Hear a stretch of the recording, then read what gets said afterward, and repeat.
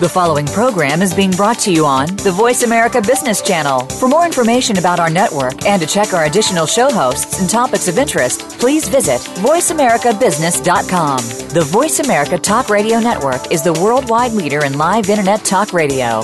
Visit voiceamerica.com. The views and ideas expressed on the following program are strictly those of the host or guests and do not necessarily reflect the views and ideas held by the Voice America Talk Radio Network, its staff, and management.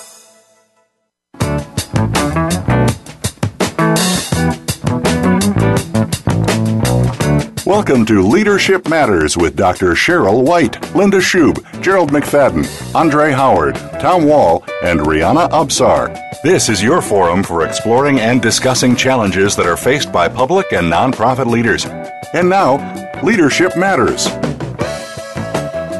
Welcome to another edition of Leadership Matters, a show that aims to support the leadership development of current and future public and nonprofit leaders. Each episode is designed to inform leaders and inspire solutions. I'm Tom Wall, and I'll serve as the moderator of our discussion today. I work with the Alliance for Strong Families and Communities and for the Strategic Change Initiative, and we work together to help organizations to strengthen and transform themselves to help prepare them for a more successful future. With me today as our guest panelists are my good friends Andre Howard and Rihanna Absar. Andre, why don't you introduce yourself to our listening audience?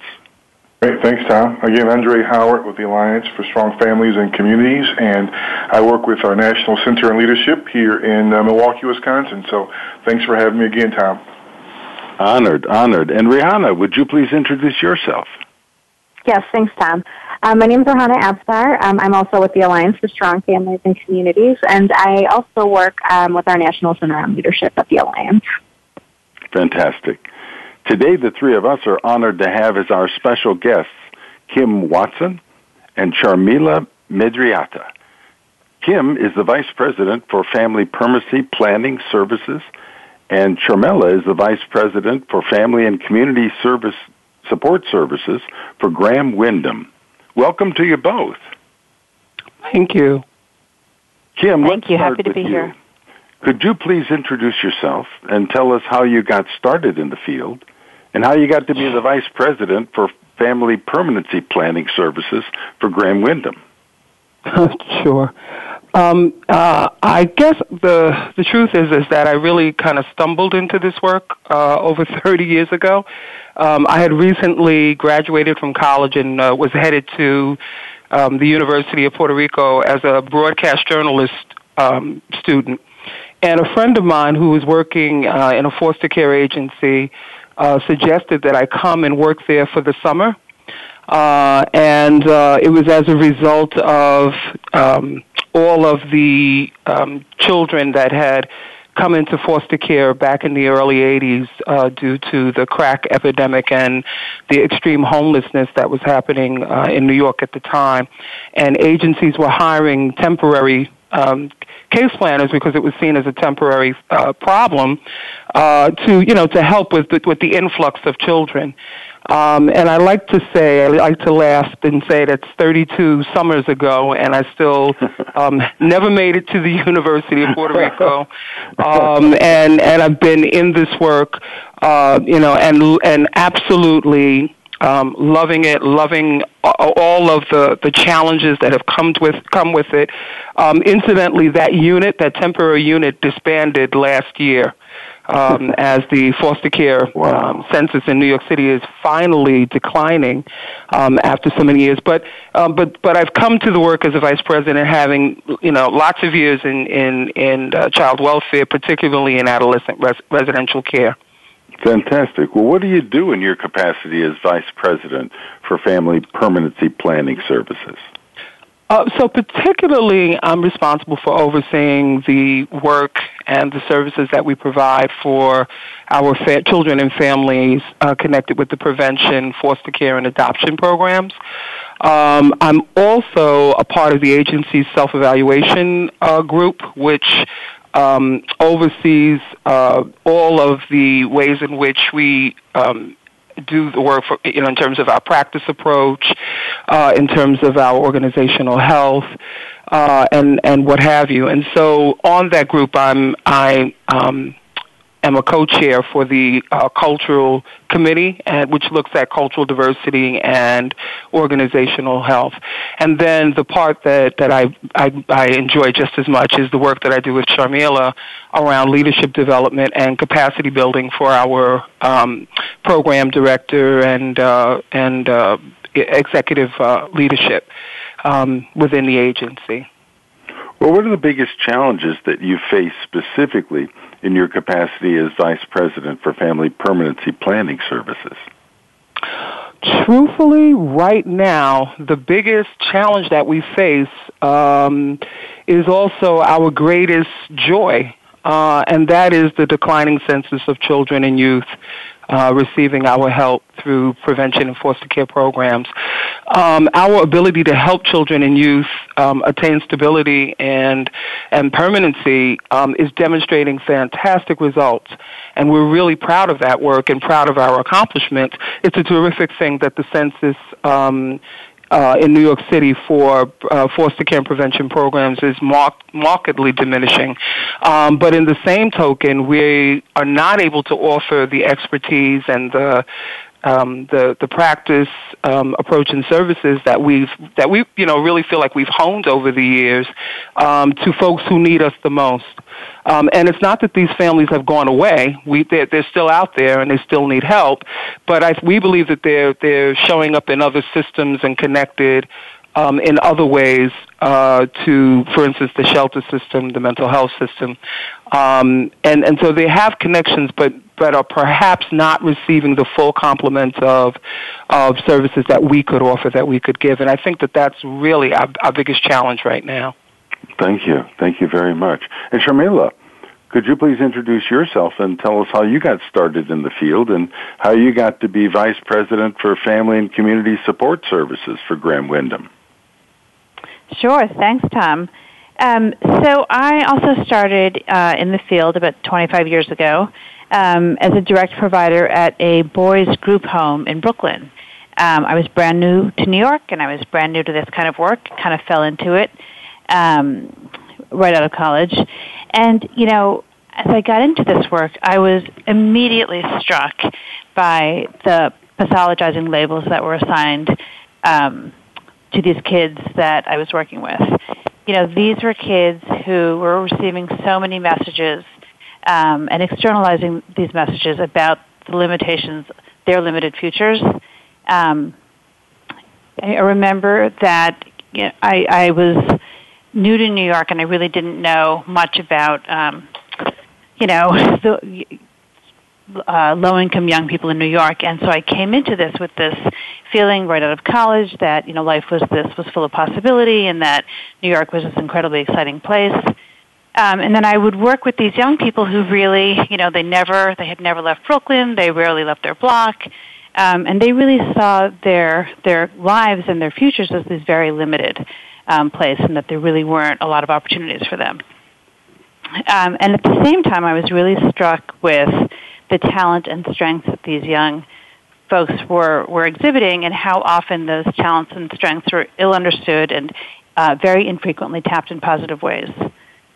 So, I can relate my entire professional career back to that formative experience. After that group home experience, I really went along this path of creating and supporting programs that encouraged a hopeful and attainable vision of a successful future, and that really helped people tap into their own strengths to build a strong life. And I would say that my entire career has been built on that sense of helping people, experience joy, helping people envision a future that's positive, and to not only help the folks that we work with, but to help our staff see that they can really be agents of change in a way that's very positive. Fantastic.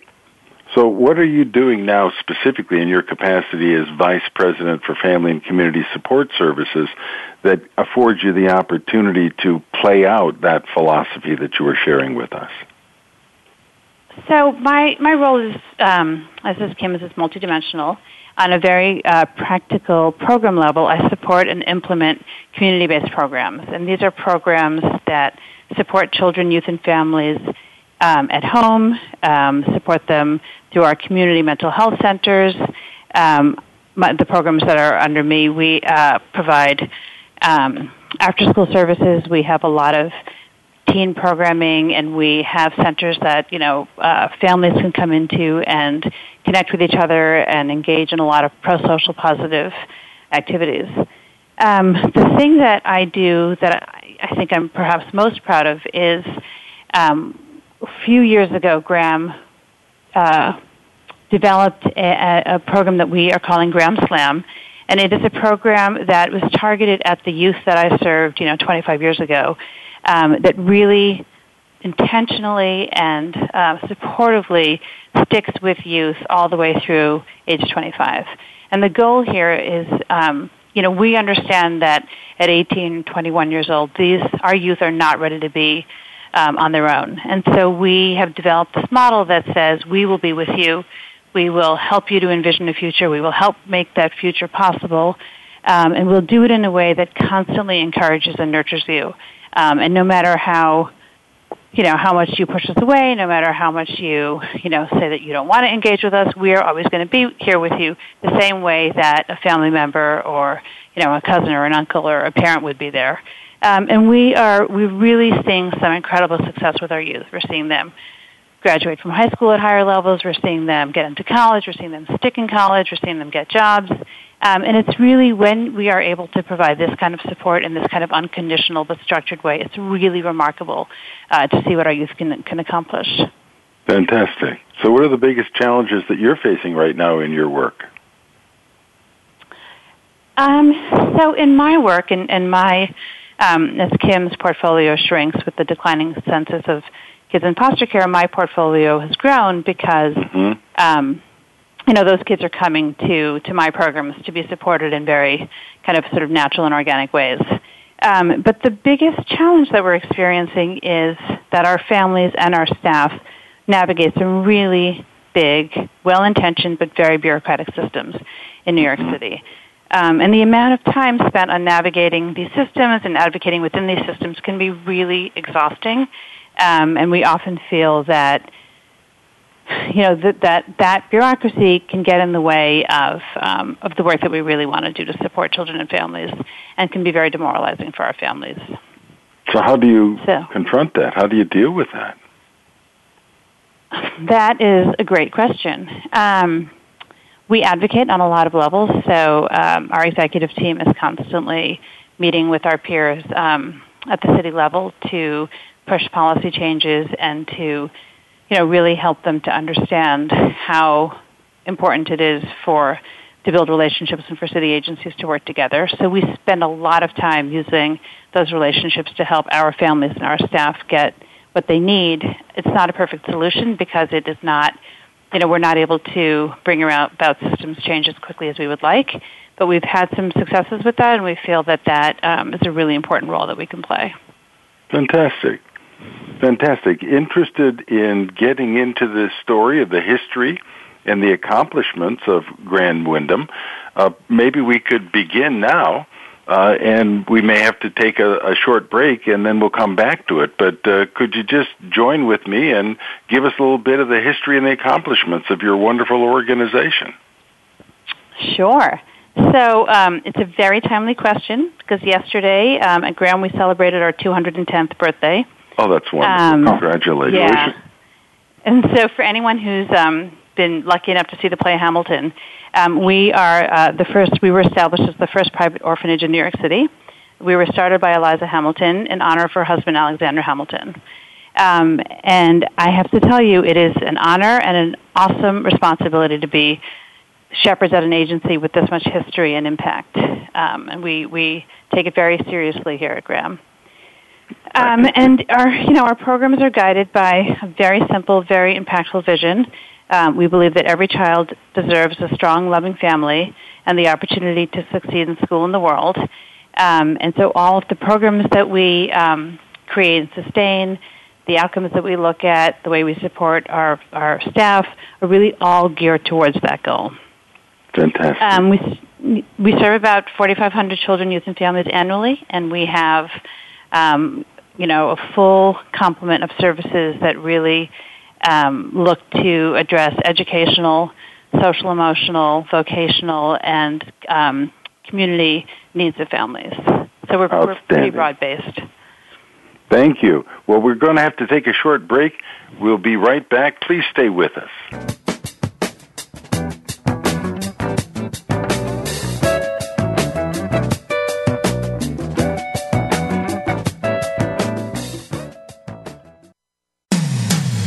When it comes to business, you'll find the experts here. Voice America Business Network. Leadership Matters is brought to you by Innovisions. Need to improve leadership, staff, or organization performance? Contact Innovisions today for quality, effective, and affordable leadership, staff, and organization development training, coaching, and consulting services. Call 858-244-8264. That's 858-244-8264. Or send an email to Dr. White. Her email address is drwhite@innovisions.org.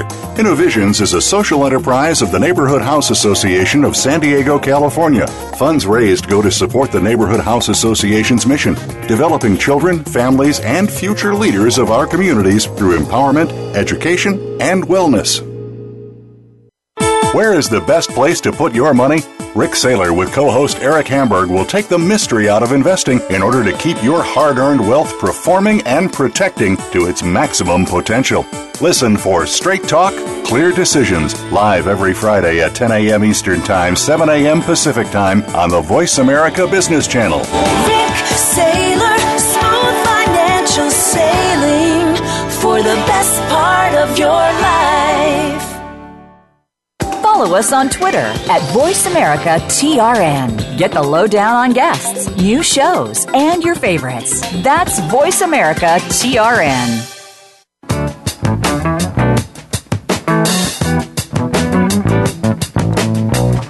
You are listening to Leadership Matters with Dr. Cheryl White, Linda Shube, Gerald McFadden, Andre Howard, Tom Wall, and Rihanna Absar. If you have a question or comment about today's program, please call 1-866-472-5790.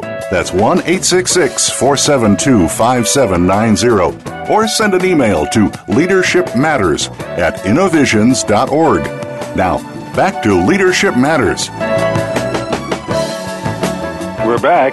I'm Tom Wall, and with me are Andre Howard and Rihanna Absar. And with us are our special guests, Kim Watson and Sharmila Mediratta, both vice presidents with Graham Windham. Before the break, they were sharing how they got into the field and talking a little bit about the history and accomplishments of Graham Windham. Now, you've both been involved in some very important initiatives within Graham Windham. You've been introducing approaches to help develop leaders within your organization. Now, this is an area of great interest within our field. It's been estimated that somewhere near 40% of the leaders within the nonprofit world will be retiring within the next 4 years. Everyone wants to know how to develop the leaders within their organizations. How did all this get started at Graham Windham?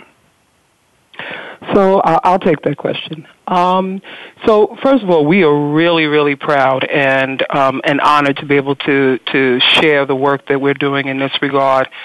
Several years ago, there was a shift in the leadership at Graham, and many of us who are in leadership roles today at Graham had just come to the agency from different places, different agencies. Particularly Sharmila and I have known each other and worked together for over 20 years, having worked in the same places. And so she and I had a very definite orientation about what program leadership should look like, and felt that as an agency, we should be looking for indigenous candidates whenever opportunities for promotion or elevation from within the organization presented itself. And so the two of us, along with others on our executive team, which of course is led by our president and CEO, Jess Danhauser, began to take a serious look at the issue of leadership and the ways in which we were intentionally investing and equipping our supervisors and directors to lead their respective teams. At that time, we realized that we had much work to do And we continue to have discussions in the executive team, and also in the effort to be more inclusive, we expanded those conversations to include the folks who are going to be impacted by any of the plans that we wanted to make. So we included supervisors, we included managers, we included directors. The ultimate goal for all of that and all of these discussions was that we would prepare a management team to be able to take on new challenges and grow within Graham. And so we came up with a term, and we kind of like it. You know, some folks may think it's a little hokey, but we like it. We call it Graham Grown. Okay. And Graham Grown leaders. Yeah, hokey's good. And so Graham-grown leaders are those who have risen in the ranks. They are folks who understand and demonstrate our agency pillars, which are our core values, and their values along the lines of respect and thriving and grow and leadership. And they're folks who understand our practice approach, and they above all do all that is within their capability to partner with children, families, staff, colleagues. And so initially, to help us get on the right track or get on the right path in developing this leadership approach, we got some help from an outside source, the Leadership Transformation Group, to help us shape out our development of supervisors and managers in particular, and also to look at our organizational culture. Since then, we've created our own curriculum, which draws from a number of supports and sources to continue our development of supervisors and managers. For grooming of our director-level staff, we took a slightly different approach, which was that, and Sharmila will talk more about this, but was really aimed at getting to the experience of being a director, not just the tasks and the responsibilities of program direction, but what is the experience, or what ought to be the experience of the program director in terms of their grooming and preparing them for hopefully executive leadership. At the executive leadership level, we used resources that were available to us through coursework at Columbia University, New York University, and Hunter College, the Graduate School of Social Work, Silberman Graduate School of Social Work there. And we look always to use help from our board members, and so coaching opportunities when it makes sense to do so, and as often as we can do so from our board is always essential. Fantastic.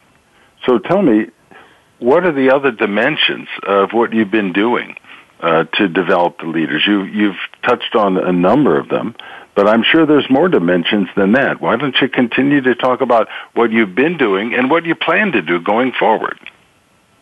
Okay. Sharmila, you want to? Yeah, so I'll take that. So Tom, as you said, and as Kim echoed, leadership development is something that we know every organization grapples with. And as we went into this process, the first thing, or one of the most important parts, is that we made sure to be really inclusive in this conversation with our board, because we know, and we wanted to make sure that our board was had fully bought into why this was really important. And it was to their credit, our board performance committee was just as invested in this process as we were, and as our management team. They immediately grasped the importance of engaging a learning culture at the agency and how that would benefit us as a whole. We also engaged with them in this conversation about that promoting from within was the most effective way to deliberately and explicitly develop leaders and address disparity issues at the management and executive levels. So when we did an analysis and we looked at our agency across all levels, we felt we were not as diverse at the executive level as we wanted to be, and that if we really explicitly promoted from within and developed leadership from within, we would be able to address that. Mm-hmm. So, Kim, I think, outlined a number of the ways in which we we went about developing leadership and the resources that we brought in from the outside. We also we wanted to build in structures that meant that this push we were on to develop leaders and these ideas that we had would become formally built into the way we do things at Graham. We didn't want to start something and then get sort of waylaid by the latest crisis du jour and then drop it and not come back to it. We felt that would be as harmful to the agency as not starting something at all. Sure. So as we developed our training and coaching plans to support our line and management staff, we also revised our what was already robust evaluation system to strengthen and formalize the feedback loop between supervisors and their direct reports across all levels of the agency. So we fairly recently changed this. Our performance evaluation and development system, which we call PEDS, happens twice a year. And the system includes an opportunity for each of our staff to evaluate their own performance against the particular goals associated with their role and against our core values, which Kim touched on earlier. There's a very specific opportunity for each staff member to provide feedback to their supervisor on their supervisor's performance as a manager, and to give their supervisor feedback about things that their supervisor might do differently to strengthen their ability to manage their team. Great idea. Yeah, and it's doing something like that obviously comes is fraught with anxiety on the part of our staff. But as we've gone through this, it's been really remarkable how well our supervisors have been able to hear that feedback, and how our staff have really been able to give constructive feedback in a way that has really improved the relationship. And I think that the ability to have that kind of straight talk and to hear and grow from that is a huge benefit to an organization. Fantastic. Absolutely. Yeah. So then the last piece of this is that it's called PEDS because it's not just about performance evaluation. It's also about each one of us creating, along with our supervisor, our own development plan. So everyone from Jeff, the CEO, to a case aide or a part-time group leader creates a plan that is a professional development plan based on what each person needs to do or wants to do to become their best selves in their job, in their work.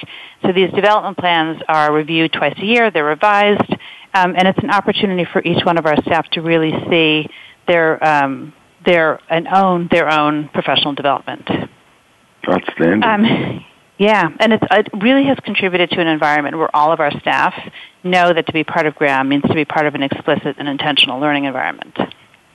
Fantastic. Tell me what's been the hardest part of developing all this. Kim, I think I mentioned I was going to pass it on to Kim, but I will say that the hardest part about this is to prioritize this as something really important while managing the day-to-day rigors and the crises and emergencies that are inherent in this kind of work. Sure. You have to really commit to this and carve out time for this, and then stick to that, and not get waylaid by other things that may come up. Yeah, I agree. I really agree. It's really about staying the course. Once the commitment is there, it's staying on course to seeing it all the way through. So tell me, what are the things that you do to establish that something that is important but not urgent stays on the priorities of people's minds? How do you manage to accomplish that? Because I realize that's very, very difficult to do. Well, you kind of just gave the key, which is that's exactly what we do with each other, is to look at the quadrants in which situations arise and really, challenge each other in, of course, in a very gentle way, but challenge each other to look at whether the thing that could potentially, railroad or knock us off course, what quadrant does it fit in? Is it urgent and important? Is it important but not, but not urgent? Where does it fall? And we actually take each other through that exercise. We literally say that it's urgent but not important. This is urgent and it's important, or this is something we can backburner, but then not only just saying that, but as well as we can, creating a plan to get back to whatever that thing is. So it's not that we just put it on the back burner and it's on a low simmer forever, but making a real commitment to, I can't get to it now, but we can get to it when or then. And then also knowing that you have to carry the ball, so that even if one of us is, and there have been times when Sharmila and I normally do this work together, but there have been occasions where both of us can't do it. Well, one of us can do it, and how can we get support, or how can we get help, somewhere else in our leadership to continue and carry the ball. Very good. Thank you. We have to take a short break now. Stay with us. We'll be right back.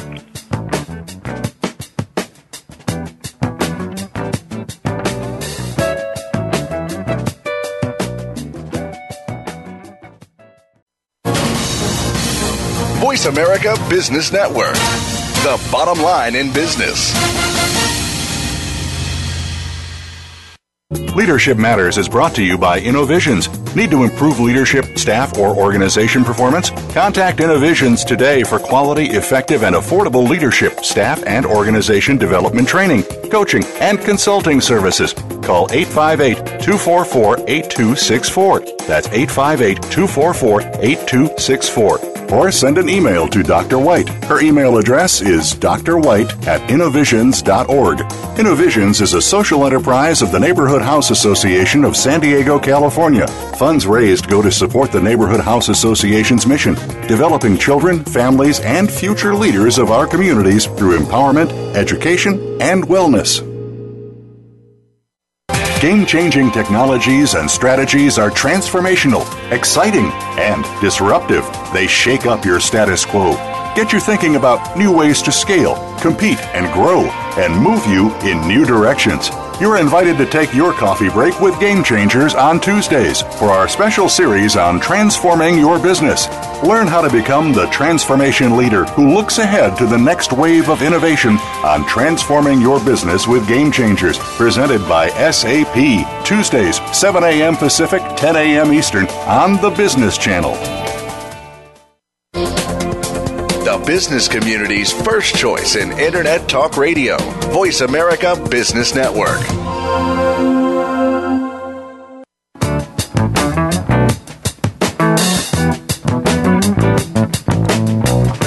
You are listening to Leadership Matters with Dr. Cheryl White, Linda Shube, Gerald McFadden, Andre Howard, Tom Wall, and Rihanna Absar. If you have a question or comment about today's program, please call 1-866-472-5790. That's 1-866-472-5790. Or send an email to leadershipmatters@innovisions.org.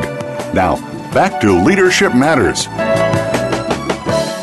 We're back. I'm Tom Wall. With me are Andre Howard and Rihanna Absar. And with us are our special guests, Kim Watson and Sharmila Mitrata, both vice presidents of Grand Wyndham. Before the break, they were reviewing their efforts to develop leaders within their own organization. Andre, you've been instrumental in the development of the revolutionary leadership model within the Alliance. Leadership development's your area. What questions do you have for Kim and Sharmila?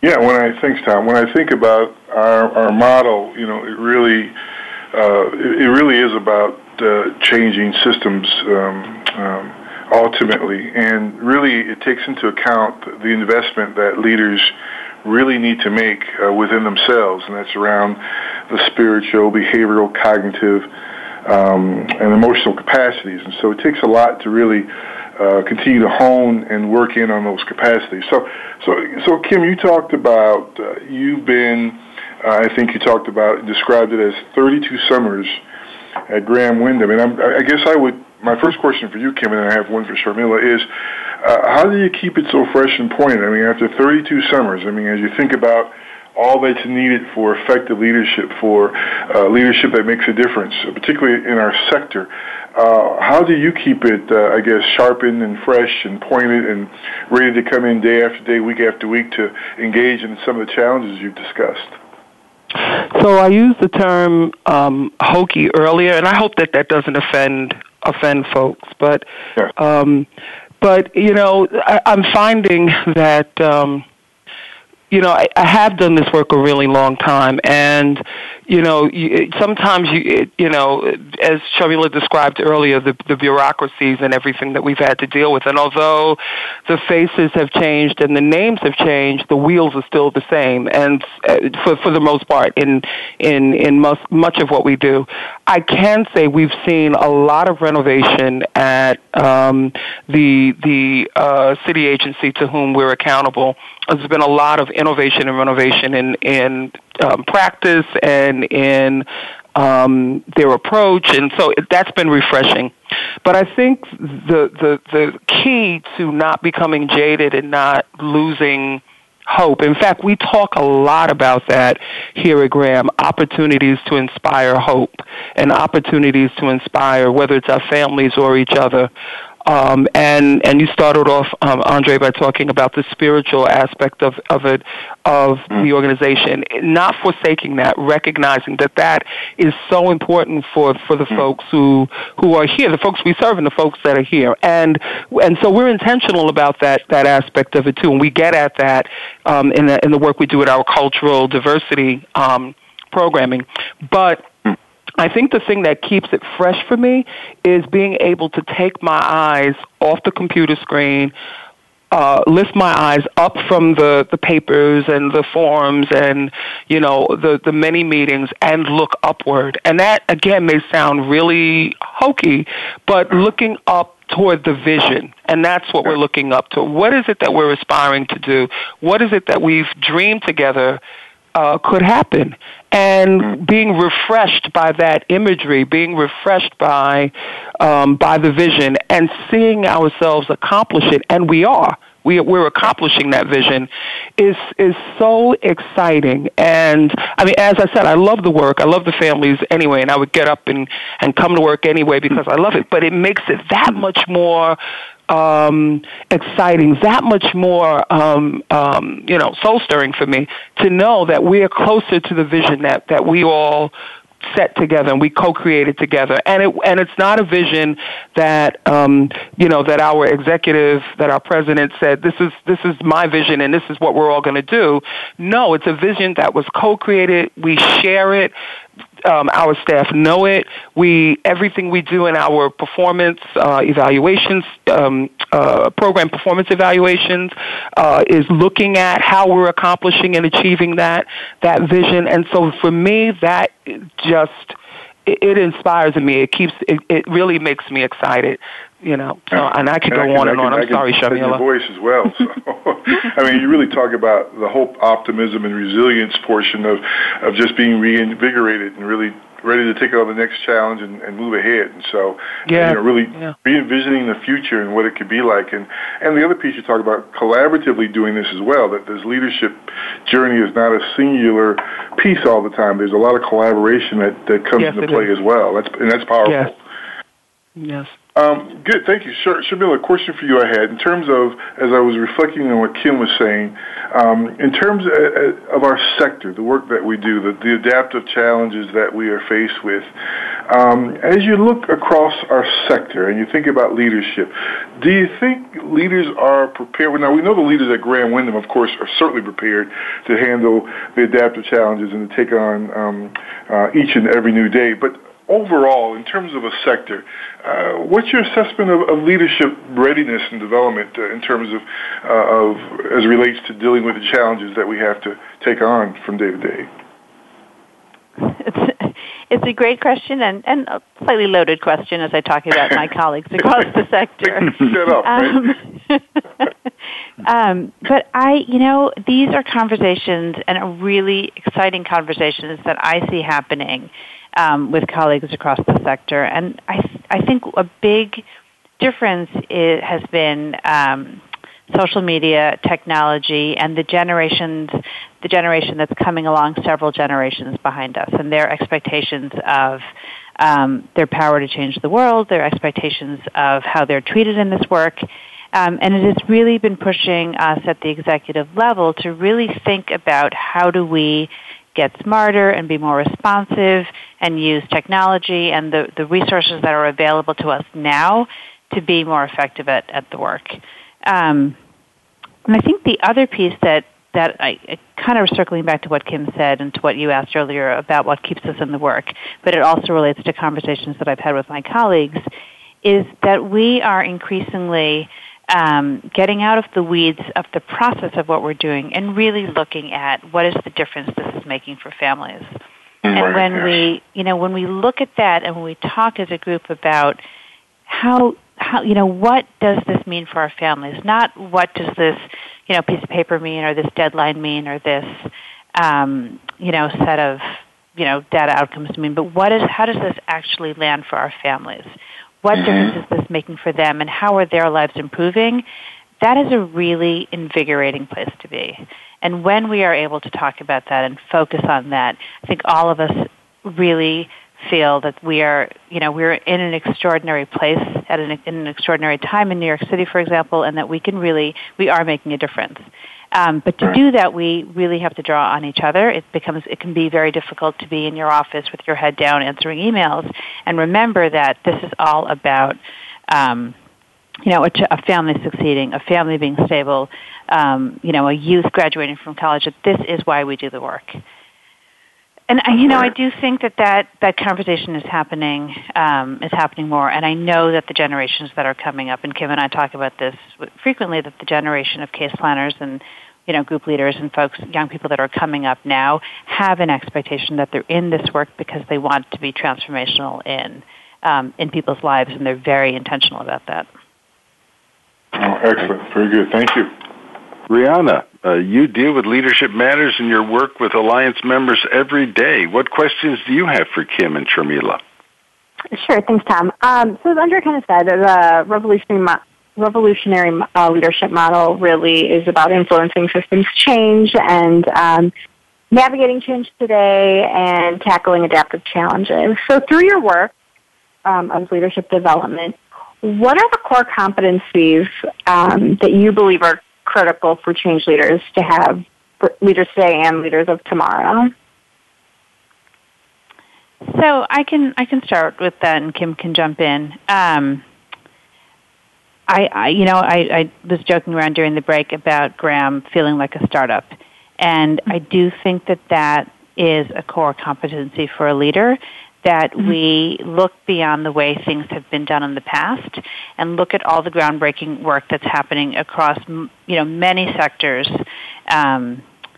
in the world, and think how are we groundbreaking in our work in social services and human services. And to be able to say, I'm not interested in building a better mousetrap, I'm interested in getting out of the mousetrap business and doing something, sort of more cutting edge and more forward thinking. So I think you have to come into the work, and we look for folks that are joining Graham or that we partner with externally who have that kind of headset and who want to be at the forefront of what we're doing. Kim, do you want to add something to that? Yeah, I do. I think in addition to that, one of the things that we've been spending a lot of time talking about, and we have our own Graham lexicon. So there's a whole list of words that usually start off with Graham and describe something else. But this is not from the lexicon, but it's something we've been talking about a lot, which is the quality of being resilient and perseverant. And so, I've been in the field long enough to have seen it cycle back around again. There was a time when folks came and they stayed in the work for a very long time, and they didn't move, and they stayed with an agency for a while, and then I watched a period of times where folks would come to a place and they'd float from one organization to another or from one role to another and not really be invested where they were.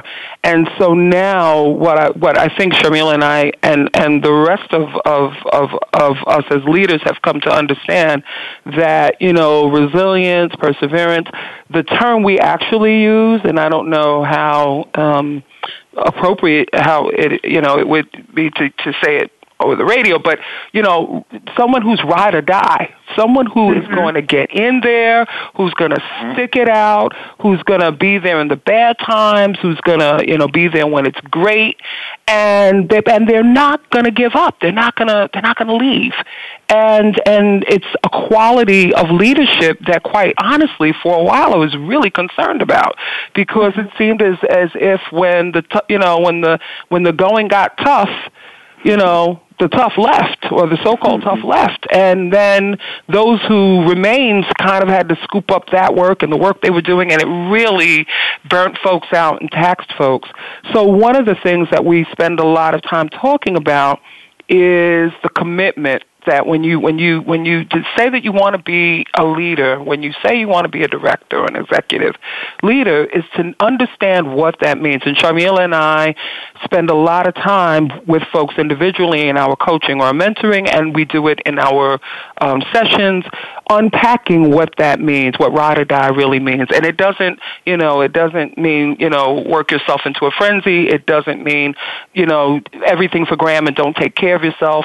Self-care and wellness and well-being are obviously, central to all that we do, and we focus on that a great deal too. But it means that when things are rough, look around you. See who's in your network that can help you get through the crisis. And if you don't have the skill or you're not strong enough in that area, it's okay to admit it. I don't really know how to handle this. But so-and-so does, and go to so-and-so and let them help you through that crisis so that you can get through the crisis, but you can also learn the skills or sharpen the skills that you need so that the next time this comes around, you're ready for the challenge, you're ready for it. So having that quality, when I was a kid, teachers called it perseverance and stick-to-itiveness, that kind of commitment. That's wonderful. Appreciate it very much. Yep. Got to take a break. We'll be back in just a moment. Please stay with us.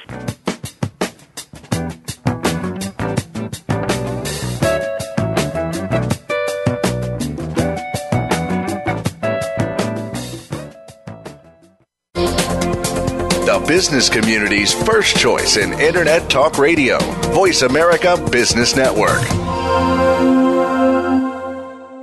Leadership Matters is brought to you by Innovisions. Need to improve leadership, staff, or organization performance? Contact Innovisions today for quality, effective, and affordable leadership, staff, and organization development training, coaching, and consulting services. Call 858-244-8264. That's 858-244-8264. Or send an email to Dr. White. Her email address is drwhite@innovisions.org. Innovisions is a social enterprise of the Neighborhood House Association of San Diego, California. Funds raised go to support the Neighborhood House Association's mission, developing children, families, and future leaders of our communities through empowerment, education, and wellness. Bob Pritchard has over 30 years of experience as a straight-talking business consultant and author working with some of the top Fortune 500 companies.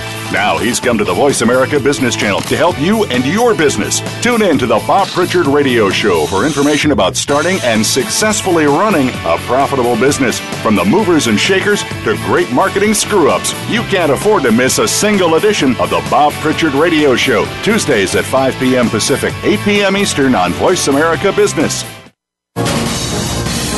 Voice America Business Network, the bottom line in business.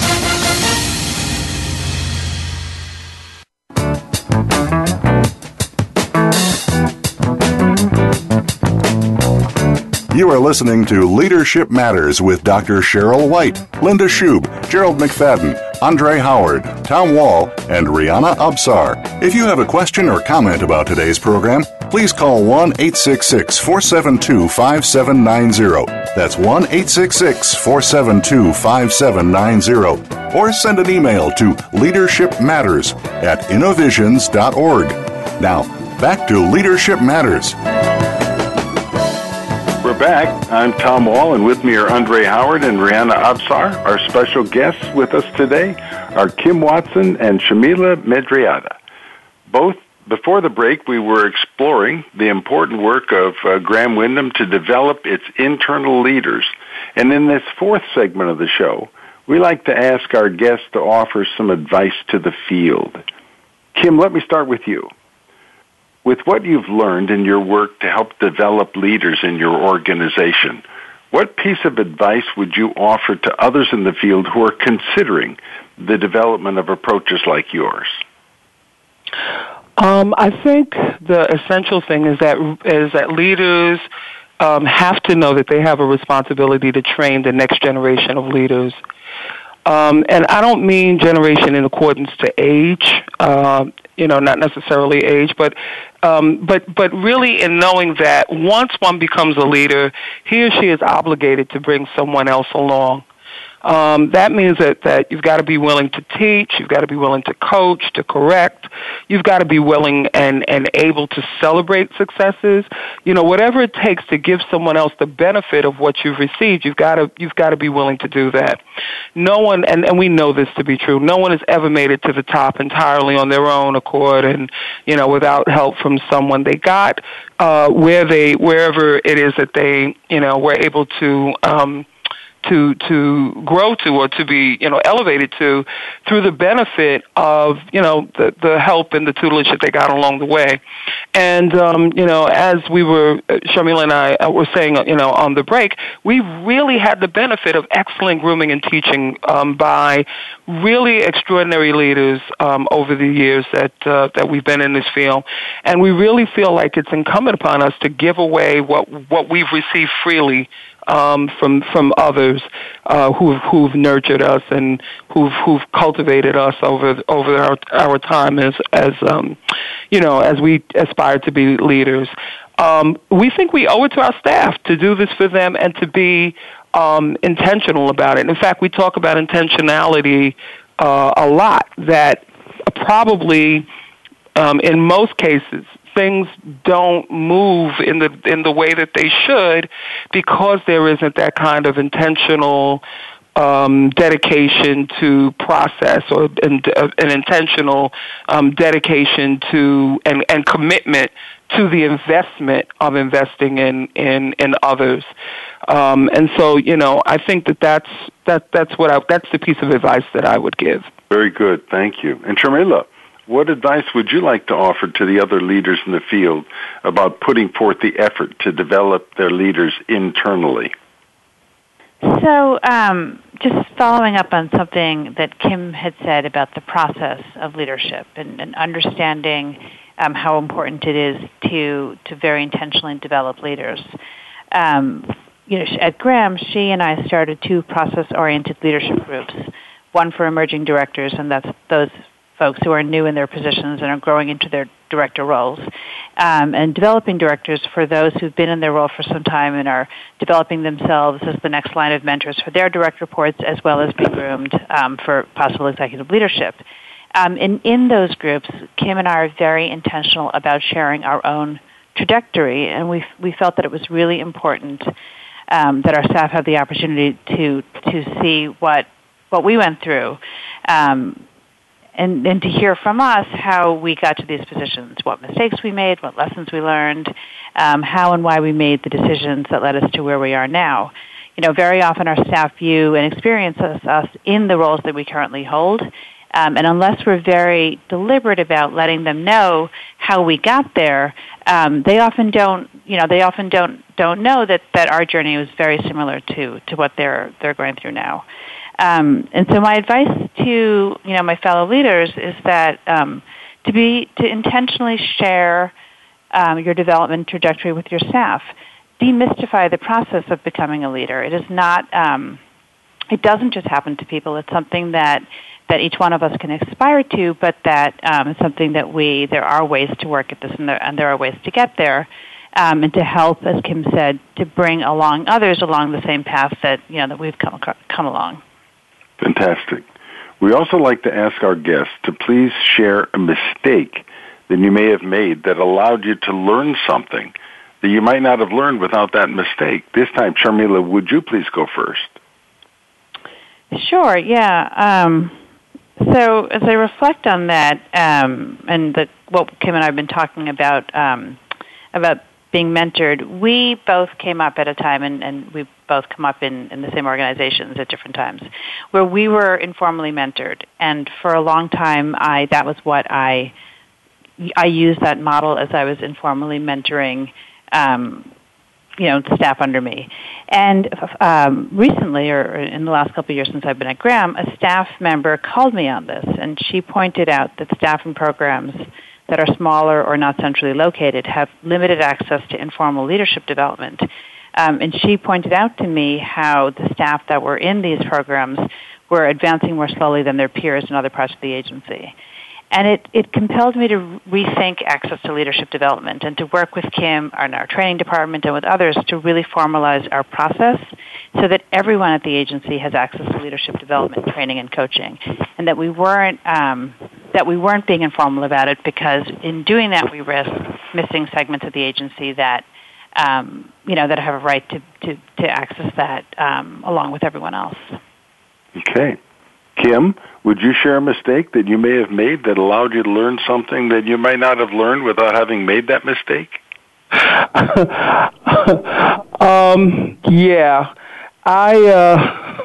When I started out in this work, I was really very, in the work of being a leader, I was really very idealistic and was very vocal and open to sharing my views about any and a number of topics, and functioned with, I'll just say, extreme confidence about my abilities. I think you call it hubris, but I forged ahead, in my endeavors and thinking that folks were on board and not really understanding how necessary it was to get feedback, to clarify, and to make sure that I had buy-in from staff and my colleagues. And so because of my behavior, because of the way that I conducted myself, I shut a lot of people down in their communication and shut off the possibility for really useful conversation and collaboration. And so, how I figured it all out was really a painful experience. But that experience taught me the value of process.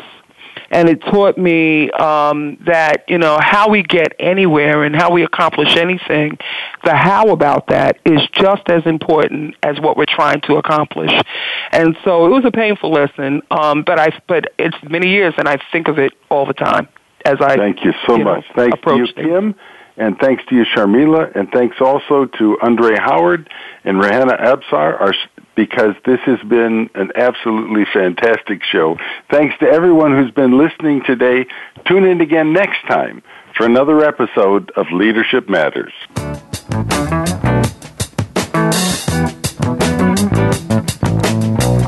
Thank you again for tuning in. Leadership Matters with Dr. Cheryl White, Linda Shube, Gerald McFadden, Andre Howard, Tom Wall, and Rehanna Absar is broadcast live every Wednesday afternoon at 5 p.m. Eastern Time, 2 p.m. Pacific Time on the Voice America Business Channel. Have a wonderful week and make your leadership matter.